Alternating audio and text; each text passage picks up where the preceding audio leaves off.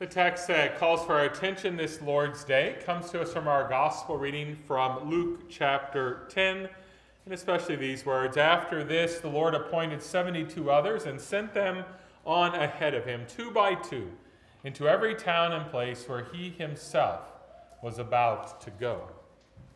Grace, mercy, and peace to you from God our Father and from our Lord and Savior, Jesus Christ. Amen. Be warned. You're about to hear a sermon by a pastor about the necessity of having pastors. I assure you, I'm not preaching this sermon for the sake of my job security, but rather because in the gospel reading today, Jesus shows forth just how necessary he has made his pastors to the carrying out of his kingdom goals. As I suppose most of you know, the readings that we use every Sunday are those which are suggested by what is called a lectionary. An lectionary is just a series of readings that has been put together to guide worship from week to week. In our particular case, we use a 3-year series of readings that our church body has put together in order to help us know what to cover every week. And in using a lectionary, we're really following the tradition of the church, which has used lectionaries almost since its very beginning. But since we are simply reading what has been assigned to us, these readings are not meant necessarily to match up with whatever is going on in the current situation in the world or in a particular congregation. Instead, those truths, those eternal truths, are meant to come and shape our current days with their power. But that all being said, each week then the pastor looks at these texts and then tries to figure out exactly which of the eternal truths that are presented there should be presented to his congregation he is serving at the time. Some weeks there's something there that seems just perfect for the situation that the congregation is in. And at other times, it's a little bit harder to figure out which of the things that is there should be directed to the congregation. Well, today it seems to me like this is one of those weeks where the text seems to fit our situation quite well. For as you know, a couple weeks ago, I received a call to be pastor of a congregation in Illinois. And as I've shared with many of you, such an event for me is always pretty taxing. Some of my other fellow pastors seem to be able, at least outwardly, to simply revel in the thought of new possibilities that the call that they've received might offer. But I've never quite approached it that way. Maybe I should a little more. Maybe it's something about me, but in one sense, every time I get a call, I'm already in my mind at the end, when I have to tell one congregation or another that their desire to have a pastor serving as their pastor will not be fulfilled in that moment. But in the end, I know this, that pastors receiving calls is a good thing for congregations. It's good because perhaps more than anything else, it reminds us that in God's wisdom, he has chosen to make pastors an integral part of how he does his kingdom work.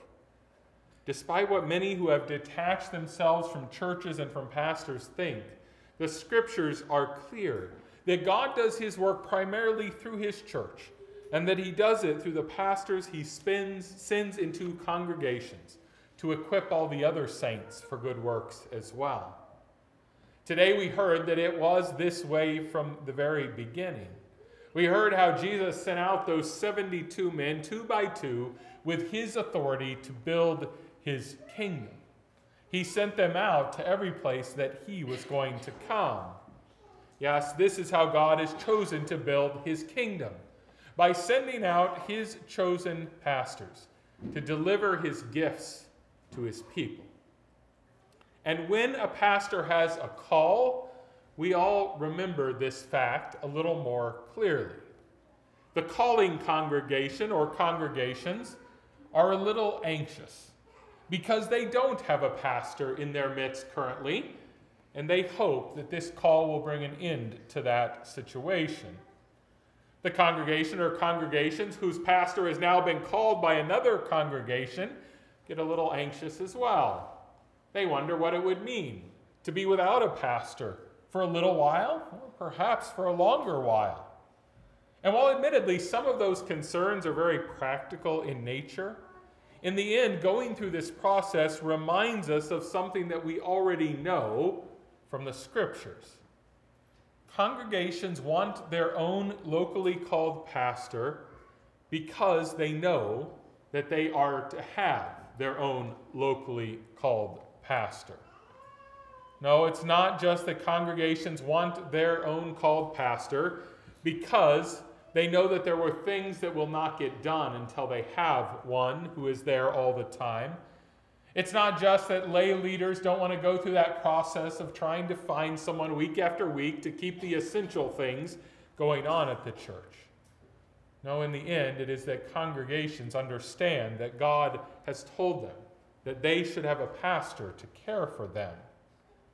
Just like a child who might by some tragedy be robbed of a father or of a mother would still know that they ought to have a father or a mother in one sense, so also the people of God who abide in his word know that they ought to have a pastor. I wrote in the newsletter for this month that we must remember in this process that God will take care of all of his people. He will take care of his people here at Peace and St. Paul's, regardless of what decision is made. We know that the same is true for the people who gather at Calvary in Watseka. But in saying that, we never want to forget how it is that God will take care of us. He will take care of us, at least in part, by sending us a pastor. You see, if I leave here, God will send another pastor here. And if I stay here, God will send a pastor to Calvary. How do we know this? Because God cares for his people. And he has revealed that he cares for them through their pastors. And so while I take to heart the kind words that you have expressed about me and my ministry specifically, the words that some of you have spoken, I know that in the end, what you need is a pastor, and not this pastor specifically. And I know that what Calvary needs is the exact same thing, a faithful pastor, and not any specific pastor. I hope that you guys know that as well. Oh, you may get me, or you may get another, but God will care for you through your pastor. And so, this day, we go back to our reading from the gospel. We go back there and learn that the real question at the heart of the matter is whether God's people will have pastors. Yes, we learn that Jesus instructs us today that we are to pray to the Lord of the harvest, that he would continue to send out workers into his fields. And when he tells us this, he is telling us to pray for something that we need. We don't need pastors because a particular pastor is a great guy or is an administrative wizard or a stellar preacher. We need a pastor because God has chosen to give out his gifts of forgiveness, life, and salvation. Those gifts that Jesus won for us at the cross through pastors. We need pastors because without God's gifts, we would be dead. God has placed such value upon pastors in his church that he instructs us twice today in our readings that we are to make sure that the pastors are provided for in order that they can dedicate themselves to the work of the word and of the sacraments, rather than having to rely on other forms of work to provide for their families. And so we're called today to pray that there will always be men sent out into the fields. We promise that we will support those whom God sends, and we rejoice that through them God brings his good gifts of forgiveness, life, and salvation to us. For right now, it might seem as if the simple question being thought of the most in our context is who I will serve as pastor, where I will serve as pastor. But the real question is more simple than that. Will God's people have pastors? For it is true that in our own church body of the LCMS, a growing number of our own clergy are nearing retirement age or have passed that point. It is also true that the number of men enrolling in our seminaries to study to be pastors, well, those numbers have not been encouraging as of late. So does that mean that at some point congregations will not even be able to find a pastor? Well, we don't know, in truth, exactly what will come. For sadly, we know too that the number of congregations calling pastors is shrinking. There are less people than ever gathering regularly to hear God's word and receive his gifts. Ever since I've been a pastor, people have been trying to predict when it is that the Lutheran Church Missouri Synod will have a serious pastoral shortage. And the predictions have been made and come and passed several times. It's possible we might see one in our lifetime, but I really think we need not get very focused on the specifics in this regard, for there's only one who knows how many workers he needs in his harvest field. So instead of trying to figure it out ourselves, let us pray to the Lord of the harvest that he would send out workers just as they are needed. Let us pray that he will send them. Let us support the ones whom God does send. And then let us encourage those we know around us who might have particular gifts and abilities that seem suitable to that work, that they might consider doing such work. For if we ever stop praying that God will send out pastors, we show that we don't truly understand what we need. What we need is God's forgiveness, his life, his salvation. We need it because we are steeped in sin, and apart from Christ, we are dead in sin. We need everything that Christ has won for us, and we know that God has chosen to give us those things in his church through his pastors. It is what he did when he sent out the 72 those many years ago, and it's what he does each time a pastor is sent out to a congregation.